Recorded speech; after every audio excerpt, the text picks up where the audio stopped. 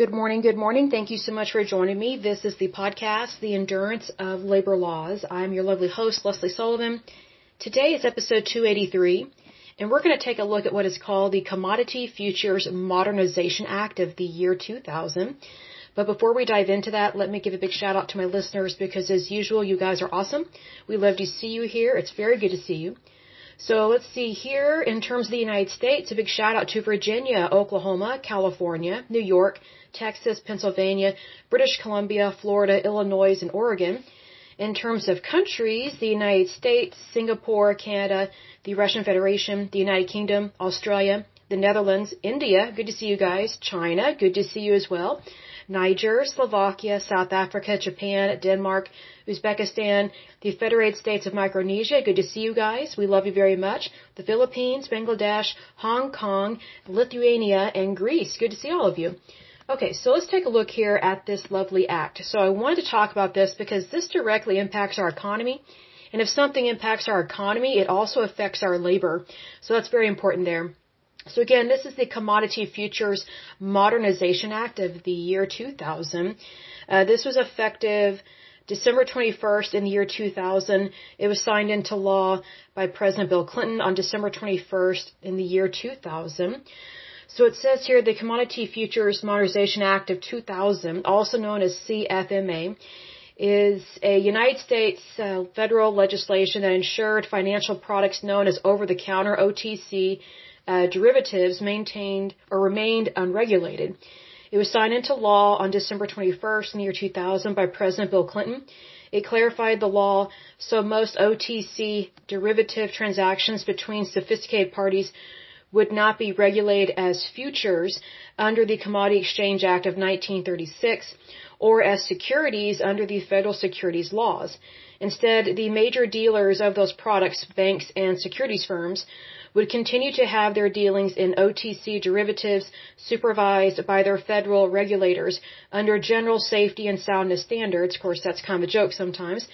The Commodity Futures Trading Commission desired to have functional regulation of the market was also rejected.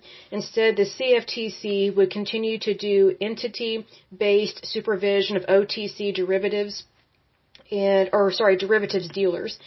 It says the CFMA's treatment of OTC derivatives, such as credit default swaps, has become controversial, as those derivatives played a major role in the financial crisis of 2008 and the subsequent 2008 to 2012 global recession. Now, what this made me think of, like sometimes when I read these things, something else pops into mind. I'm like, oh, I want to say that. Whenever we're talking about derivatives and things that are controversial, there are so many things that can be controversial, but they're not technically controversial. So this is talking about whether it's the stock exchange or Wall Street or NASDAQ, whatever the case may be, because you're talking about OTC derivatives. So just because there quote unquote was a financial crisis in 2008 and a few years after that, that doesn't mean that everything else was in crisis. Unfortunately, whenever we have a financial crisis, it tends to affect things in the financial sector and the banking sector, sometimes very severely, and sometimes the federal government has a knee-jerk reaction. However, I don't think this act or legislation was a knee-jerk reaction. I just don't see it as that. But let's dive in just a little bit more. It says, before and after the CFMA, federal banking regulators imposed capital and other requirements on banks that entered into OTC derivatives. The U.S. Securities and Exchange Commission, also known as SEC, and CFTC had limited risk assessment authority over OTC derivatives dealers affiliated with securities or commodities brokers, and also jointly administered a voluntary program under which the largest securities and commodities firms reported additional information about derivative activities, management controls, risk and capital management, and counterparty exposure policies that were similar to, but more limited than, the requirements for banks.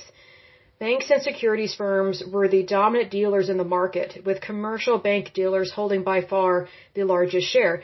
That's just how it is with commercial banks. So it's kind of like the difference between, let's say Chase Bank and a credit union. Obviously, a credit union is not going to be as large or as financially stable as a way larger bank. Why? Because they don't have as much skin in the game, as they say.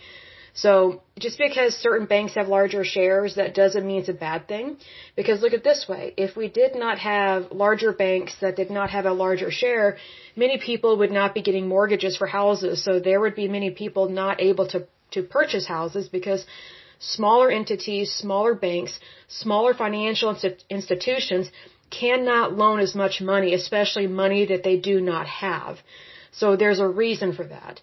Goes on to say, to the extent insurance company affiliates acted as dealers of OTC derivatives rather than as counterparties to transactions with banks or security firm affiliates, they had no such federal safety and soundness regulation of those activities and typically conducted the activities through London-based affiliates. Now, that is very interesting because quite a while back I was taking a look at the London Stock Exchange and how things work over there.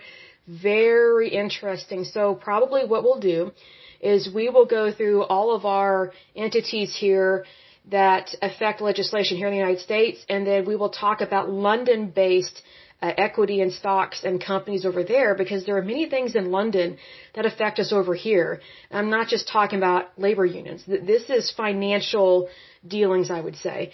So it's very important to realize that whenever we have a recession here in the United States, typically there is a recession over in Europe. And usually what happens is the recession typically starts in Europe and then trickles over to the United States, because we do quite a bit of business, over in Europe. So typically Europe tends to be the unstable market.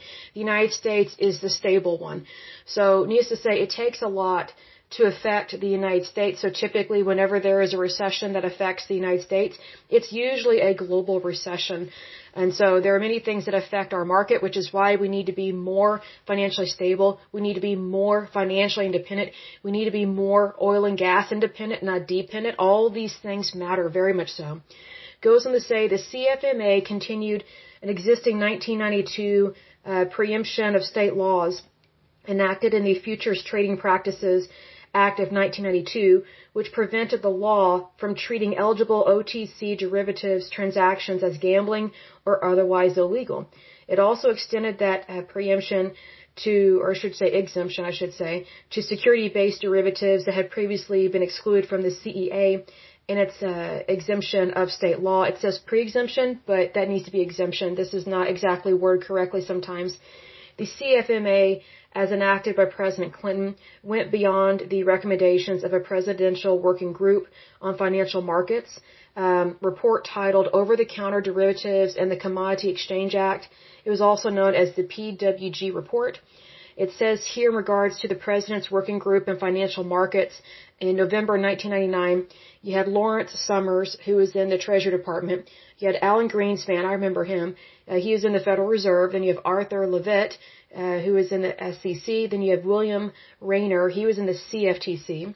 It says, although hailed by the PWG on the day of congressional passage as important legislation to allow the United States to maintain its competitive position in the over-the-counter derivative markets, by 2001, the collapse of Enron brought public attention to the CFMA's treatment of energy derivatives and the Enron loophole.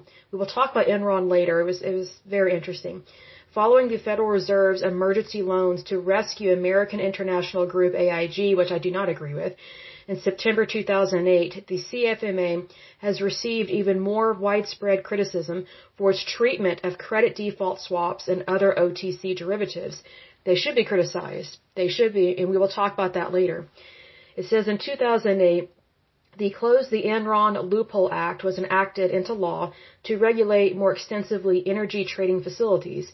On August 11, 2009, the Treasury Department sent Congress draft legislation to implement its proposal to amend the CFMA and other laws to provide comprehensive regulation of all over-the-counter derivatives. This proposal was revised in the House, and in that revised form, passed by the House on December 11, 2009, as part of H.R. 4173, and it's also in connection with Dodd-Frank Wall Street Reform and Consumer Protection Act. Separate but familiar, proposed legislation was introduced in the Senate and still awaiting Senate action at the time of the House action. So there's some things that the House has to do. There are other things that the Senate has to do in order to get something passed, because you kind of have a two-system approach on that. And I don't mean it negatively. It's just that we want to make sure that we are not passing rules, laws, and regulations that negatively impact our economy and our people. That's why we have this checks and balance system. So in terms of exchange trading requirements, it says the PWG report was directed at ending controversy over how swaps and other OTC derivatives relate to the CEA. A derivative is a financial contract or instrument that derives its value from the price or other characteristics of an underlying thing or commodity. It gives examples, but I'm not going to go through all of that. It says by 1974, so this goes back a little bit, the CEA only applied to agricultural commodities. Future delivery contracts and agricultural commodities listed in the CEA were required to be traded on regulated exchanges such as the Chicago Board of Trade. I've seen the Chicago Board of Trade, and we will talk about that later. It's very interesting.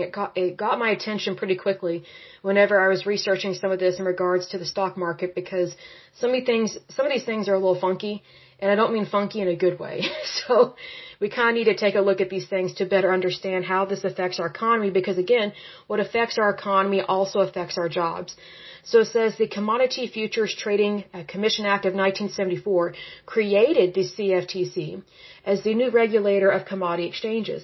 It also expanded the scope of the CEA to cover the previously listed agricultural products and all other goods and articles except onions, and all reserved services, rights, and interests in which contracts for future delivery are presently or in the future dealt in. And I literally did say except onions. So you gotta remember, this is talking about agriculture on this.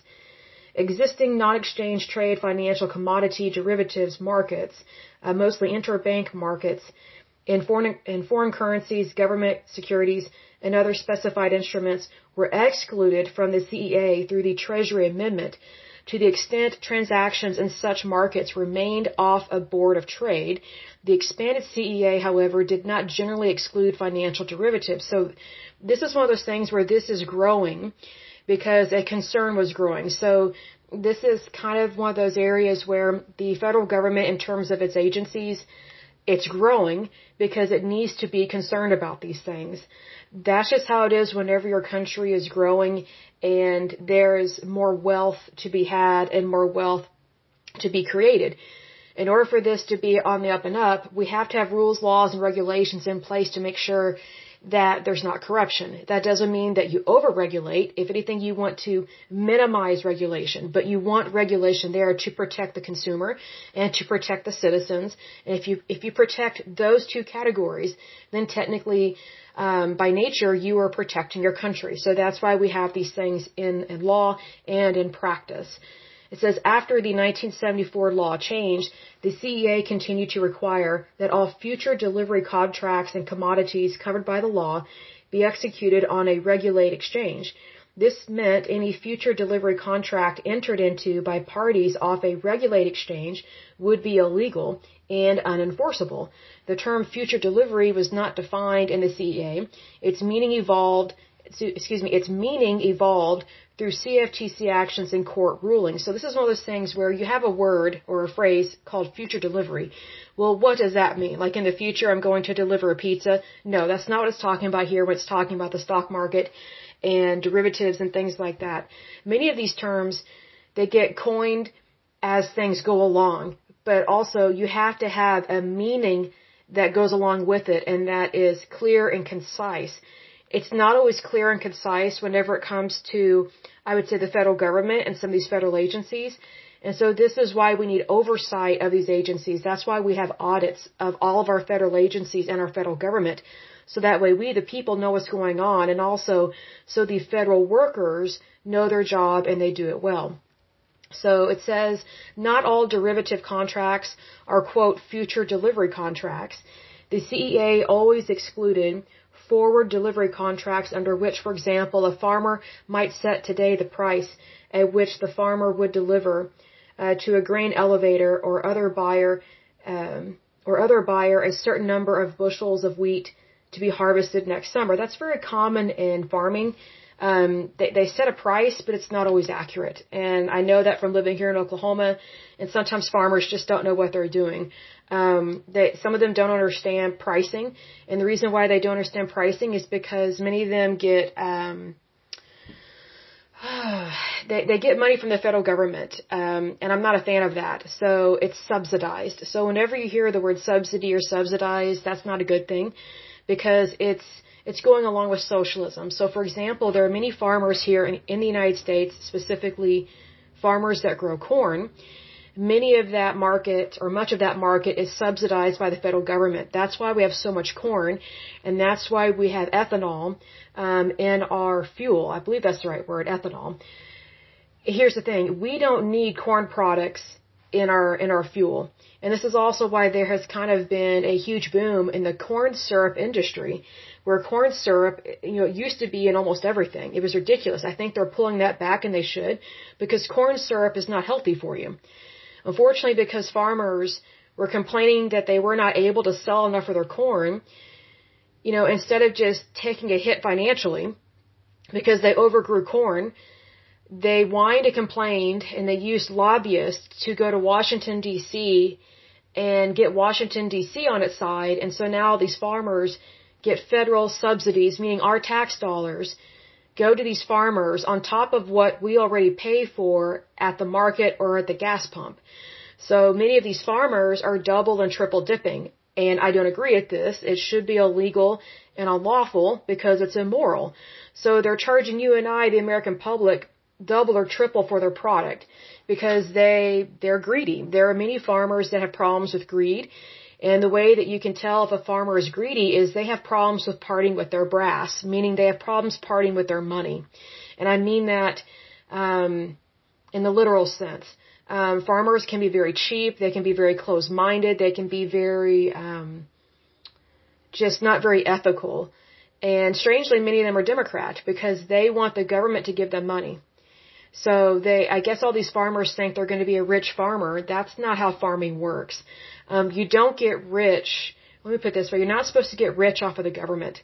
It's not the government's job to choose winners and losers and to keep people in business or to put other people out of business. But that is what has happened with commodities and commodities exchanges and agricultural products here in the United States. And a lot of that stuff has become subsidized, but it's kind of hidden because they make it seem like because a lot of this is happening in the private sector that the government is not interfering with it when it is. But these farmers, they wanted the federal government to interfere or quote unquote intervene because they wanted money from the federal government. They didn't want to farm like normal farming. They want to make millions of dollars and not be held accountable for the crappy products, excuse my language, that they are putting out there on the shelves. Examples of this would be how many times have we had recalls on like lettuce or cantaloupes or melons or just peanut butter or something like that. There is no excuse for contaminated products to be sold at our stores. Is it as bad as other countries where there's like widespread contamination? No, but we have a responsibility to do what's right even more so than the rest of the world because we are number one. And unfortunately, many of these farmers, especially those that become big corporations, and I'm not against big corporations, but these farmers, they start out small, but they love money. So they're willing to cut corners and hire contractors and not employ full-time employees because they don't want to pay for employees' benefits.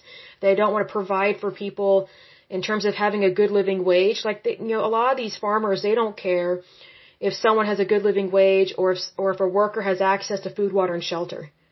All they care about is about themselves, their farm, and their land, and their product that they're just trying to force America to purchase. Well, here's the thing in regards to farmers that work in corn, we have no choice but to purchase the corn that's put in the fuel. This is why we have so much crappy fuel in the United States, and we've had crappy fuel for a long time, ever since these corn farmers were allowed to overgrow and oversell their corn and then use it in all these different areas of life that corn has no business being in. Like, can you imagine, like, people that maybe have, like, a food sensitivity to corn and yet there's corn syrup in almost everything? This is a problem. And so I guess I bring this up because I see this a lot here in Oklahoma where we have so many farmers where they just overgrow stuff. Well, it shouldn't really be surprising that we had the Dust Bowl back in the 1930s. This is nothing new with farmers being increasingly stupid and just really dumb, and they have no excuse to be dumb. But whenever they get stuck on money and they get very greedy, they do really dumb things. Well, back in the day, pre-Dust Bowl, there were farmers that they overtilled the earth here in Oklahoma, and they overgrew. They did not let their land rest, and so the nutrients was completely depleted from the topsoil of many of our fields and much of our land here in Oklahoma. And our topsoil is not even nutrient rich. It's not like the Mississippi Delta or the Nile, or, we're not like California's like San Joaquin Valley or something. So whenever we grow stuff here, it's not I don't want to say it's not the same quality, but there's some things that we just can't grow here. Like we can't have vineyards. So if ever you purchase wine from someone that's growing a vineyard in Oklahoma, I guarantee you it's not going to taste very good because we just don't have the soil to do it. So, but my point is this, farmers way back in the day, they got greedy. Also, some of them were very ignorant and stupid and didn't know what they were doing, and they overtilled the earth. They did not give it a chance to rest. And farming is nothing new.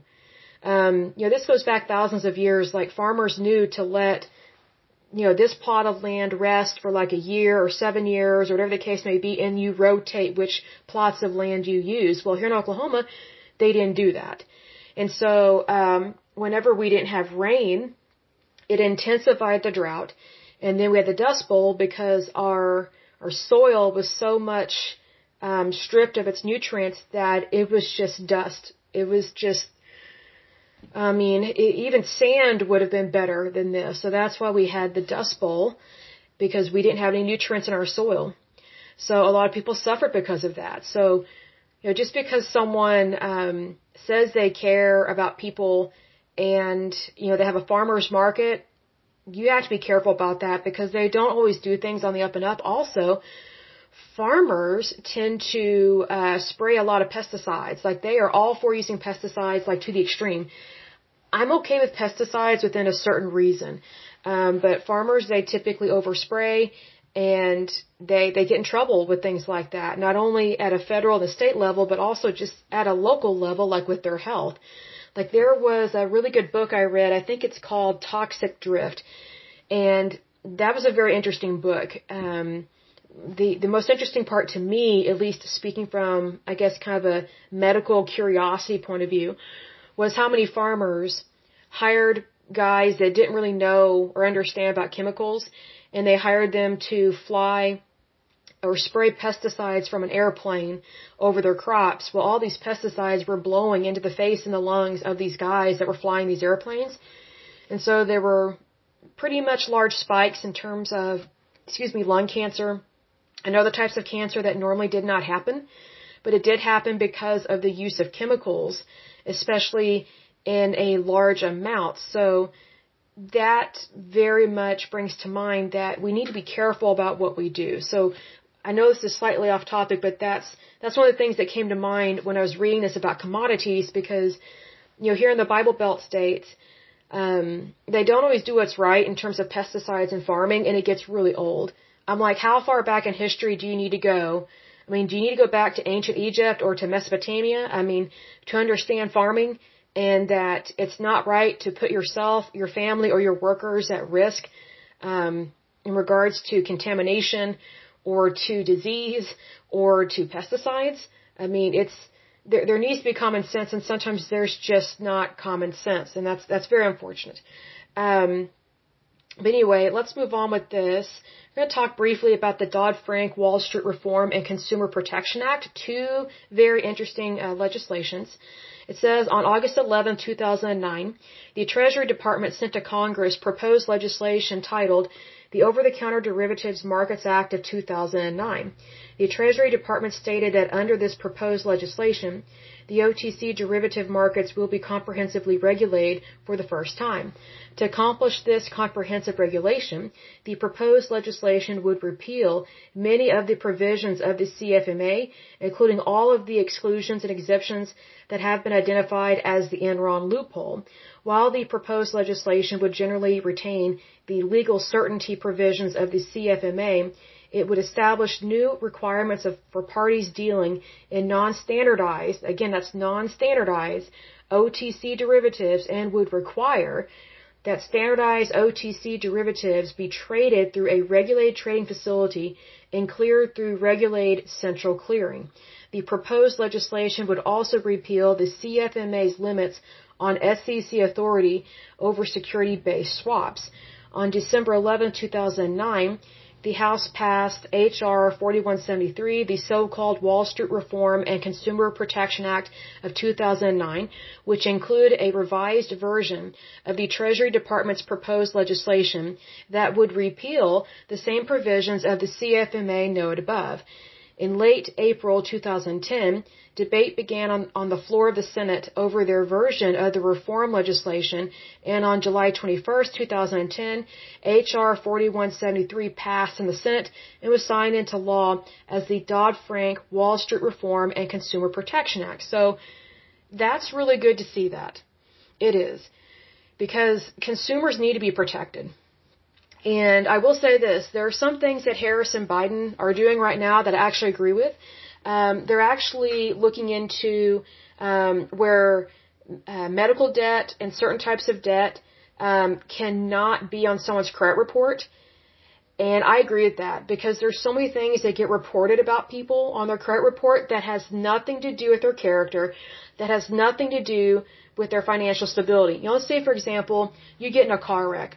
And let's say you owe the hospital like $150,000. I mean, being in a car wreck and going to the hospital, that's easily well over $500K, maybe $1 million if you've been really hurt. And insurance pays like 90 to 95% of that if you have insurance.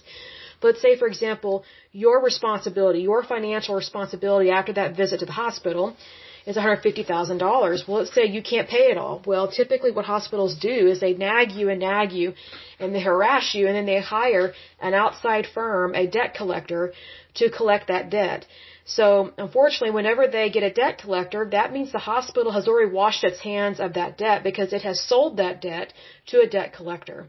So whenever you're paying that money off to a debt collector, you're not actually paying off the original debt to the original person that you actually owed money to. They've already basically washed their hands of it, and they've already written it off as a tax write-off, which is really irritating to me because it makes it very difficult for people to basically get ahead and to have a good life because they're always plagued by this debt that is not their fault.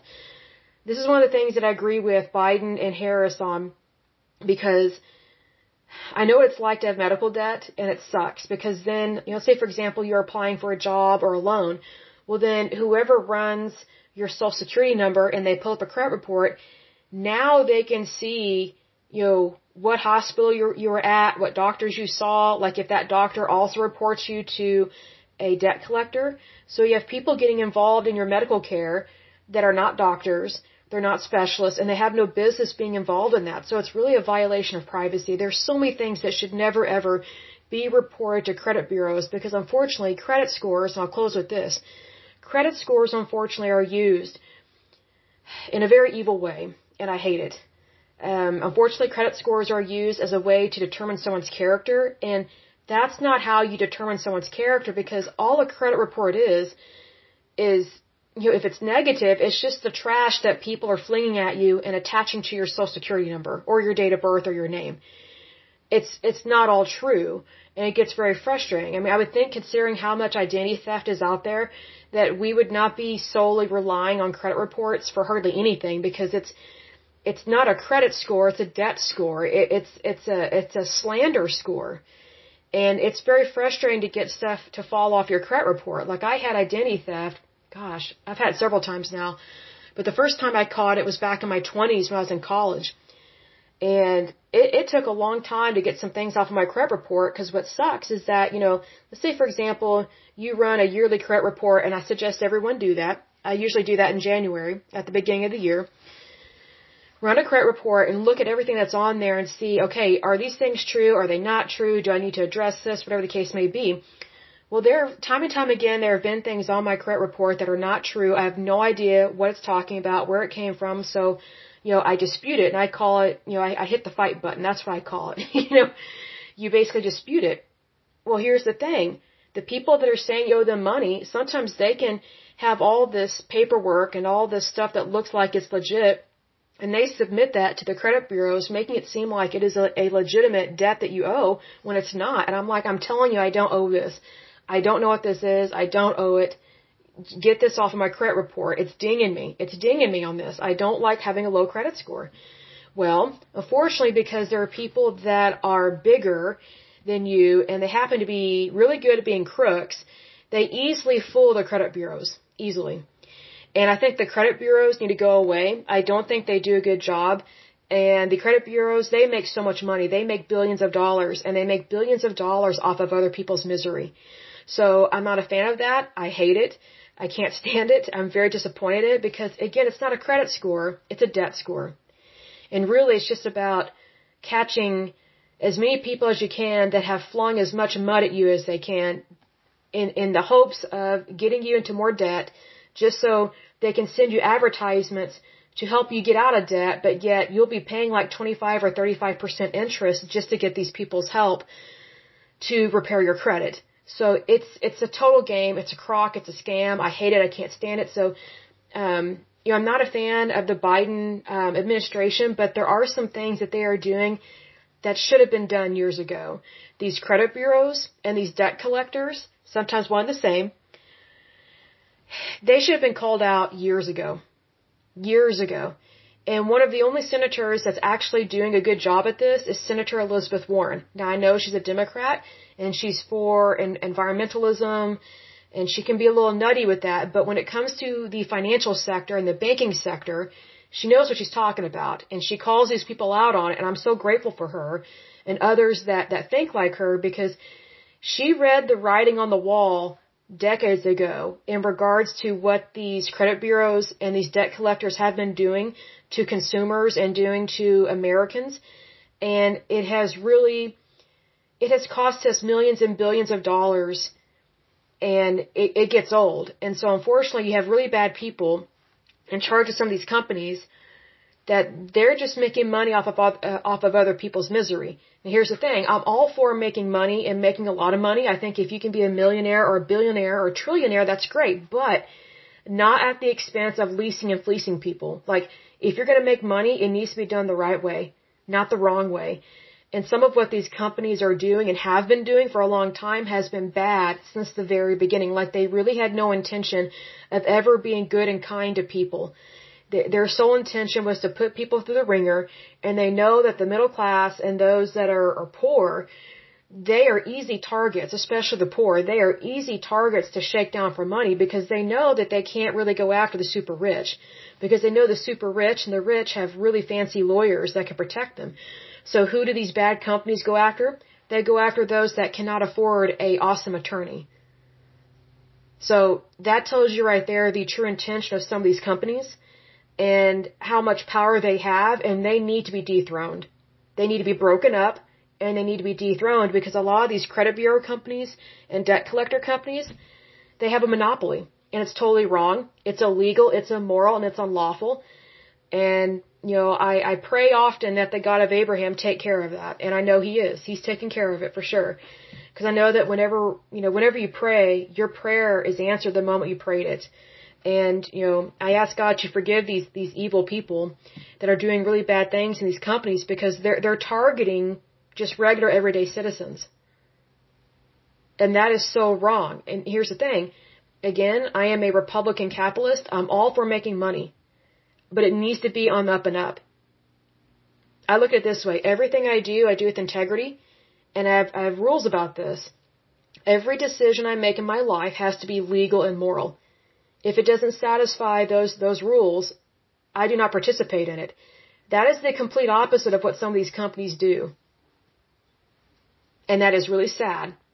Because you would think that considering how much damage some of these companies have done, you would think the federal government would be able to shut them down. Because usually whenever there's a crooked company, let's say, for example, what show am I thinking of? What's it called? Oh, it's called American Greed. I love that show. I pray they continue to make series of that, or future episodes. The federal government has different agencies that can help to shut down bad companies. They do it all the time. And you see it episode after episode on American Greed. Unfortunately, the larger the company and the longer it's been around, it seems almost impossible to shut these bad people down and to hold them accountable for what they're doing. It is just unbelievable how much power some of these really bad financial people have in our country. And not all financial people are bad. In fact, most of them are quite good. And so these bad apples give everybody else in the private sector that works in that industry a bad name. And, you would think that more people would stand up for what's right and call these people out on what they're doing. You know what? I was reminded of an episode, I can't remember which one it is, on American Greed, but there's this guy that was very corrupt. He was totally cheating people out of money. And he was married. I'm like, how can anyone stay married to someone like that? Like, I know my standards are high. They're extremely high, but for a really good reason. And I know that if I was married to someone that was screwing people over, I'd be like, okay, you either correct this right now, or I will report you to the FBI. Or I will report you to the SEC. Like, I would make it very clear, I'm not going to stay married to someone that is a crook. But what's interesting is that very few women do that. And I think the reason why very few women call out their bad husbands is because guess what? They like the cars, they like the houses, they like the boats, they like the furs, and they like the diamonds. It tells you a lot about who marries who. Because typically a crook marries a fellow crook. So a lot of these companies that are corrupt, whether you realize it or not, many of them are family owned and operate, even if they are a corporation, like they operate in a realm of nepotism. And if you don't know what the word nepotism means, it means showing favoritism based on family ties. So it basically means not running your company correctly at all. And you're going to put your family before doing what's right. And I've said this before, I'll say it again. When you put God first, and that's the God of Abraham, when you put God first, everything else falls into place. Here's the thing. It's very rare that I meet a family business that behaves fairly and correctly. It's very rare. It's very difficult to work in a family business unless you're part of their family. I mean, it's just kind of like it's like a clan mentality. So hopefully that kind of stuff stops because, I don't think it hurts to be professional. I don't think it hurts to have ethics. I don't think it hurts to have morals. I don't think it hurts to have values. But what's interesting is that a lot of these family companies that are owned and operated, they claim to be Christian, many of them. Many of them. I'm like, really? You claim to be Christian, but you're not acting Christ-like. Well, guess what? Jesus called those kind of people hypocrites. He also called them a brood of vipers. So if you don't want to be called a hypocrite or a viper, then don't misbehave. It's basically what Jesus is saying. So maybe these family businesses should do what they say they do and actually read the Bible instead of just quoting it. But anyway, I will go ahead and end it there for this lovely podcast. But as usual, until next time, I pray that you're happy, healthy, and whole, that you have a wonderful day and a wonderful week. Thank you so much. God bless and bye-bye.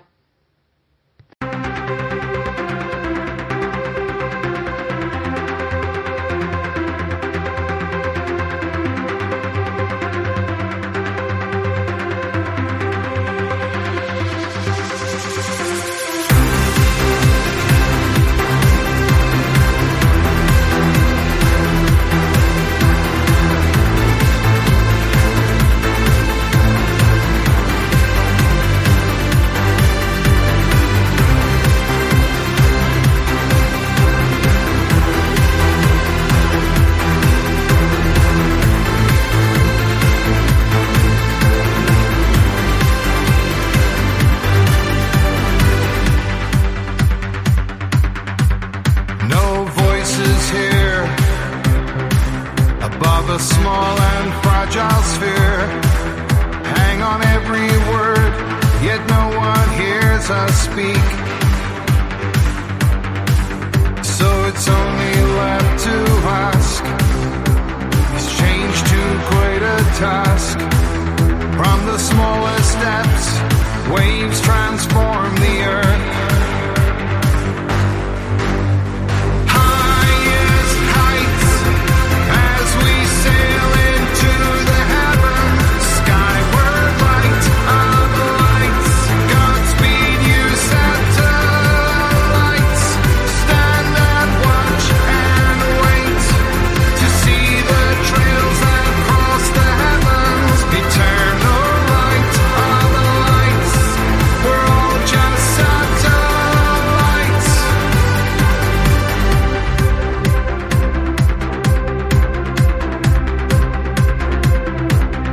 Oh my love, be brave for me. Accept the fact it can be better. Don't let this world go down without a fight.